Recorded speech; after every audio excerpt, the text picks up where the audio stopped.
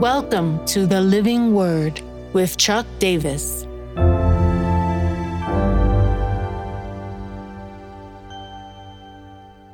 Psalm 130, Wait. Out of the depths I cry to you, O Lord. O Lord, hear my voice.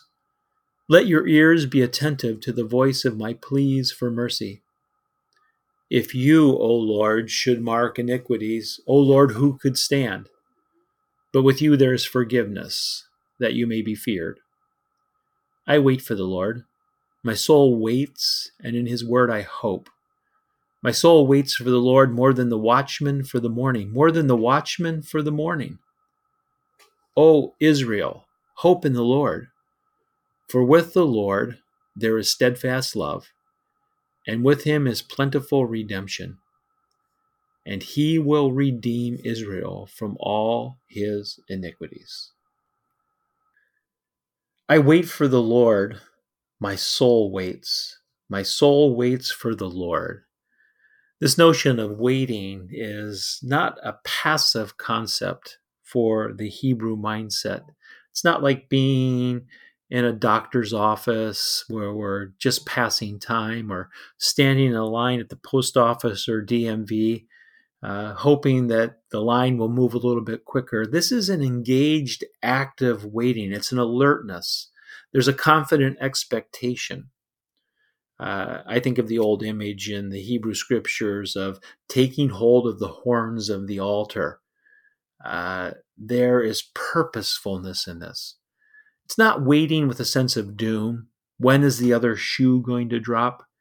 It's waiting in expectation and hope. The psalmist will eventually get there. He uses the notion of a watchman waiting for the morning. The watchman would have stood on the rampart walls looking for enemies that are coming. There was an alertness, and as weariness would come, morning would be the expectation when there would be relief in the process of waiting. Here, there's an expectation of waiting upon the Lord that he's going to do something. And the psalmist declares that his soul waits. What I hear in that is this kind of inner fortitude towards a non-anxious presence. So what of this passage is that we do not have to be people that are blown about by our fears. Fear is a reaction, it's a response. But how we respond to our fears and our reactions is something that we can be in control of. The initial instinct of fear we might not be in control of, but our reaction and our attitude towards that fear. Remember that we are to put all of our fears in light of the grandeur of God, and a fear and awe of him can make those other fears go away. There's been a lot of talk in recent days from a book that was written about the non-anxious presence. Knowing the character of God and who we wait on can keep us from having an anxious presence. The now what of this passage for me is a constant reminder to press in to his character. I love this notion of waiting.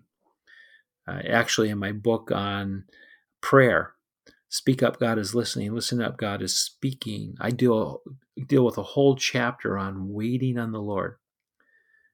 Some of the holiness movement prayers would talk about tarrying on the Lord. If you remember Jesus going before his great passion, says to Peter, could you not tarry? Could you not wait for an hour in prayer? It's this aspect of even when we are overwhelmed by our situations, and certainly Jesus was overwhelmed by what was coming down the road to him, there is a place of non-anxious presence, a pool of shalom that we can enter into when we fix our eyes on the Lord and wait upon him. What an invitation to allow our souls to wait on the Lord. Lord Jesus Christ, have mercy on me. Lord Jesus Christ, Son of God, have mercy on me, a sinner. Lord Jesus Christ, have mercy on me.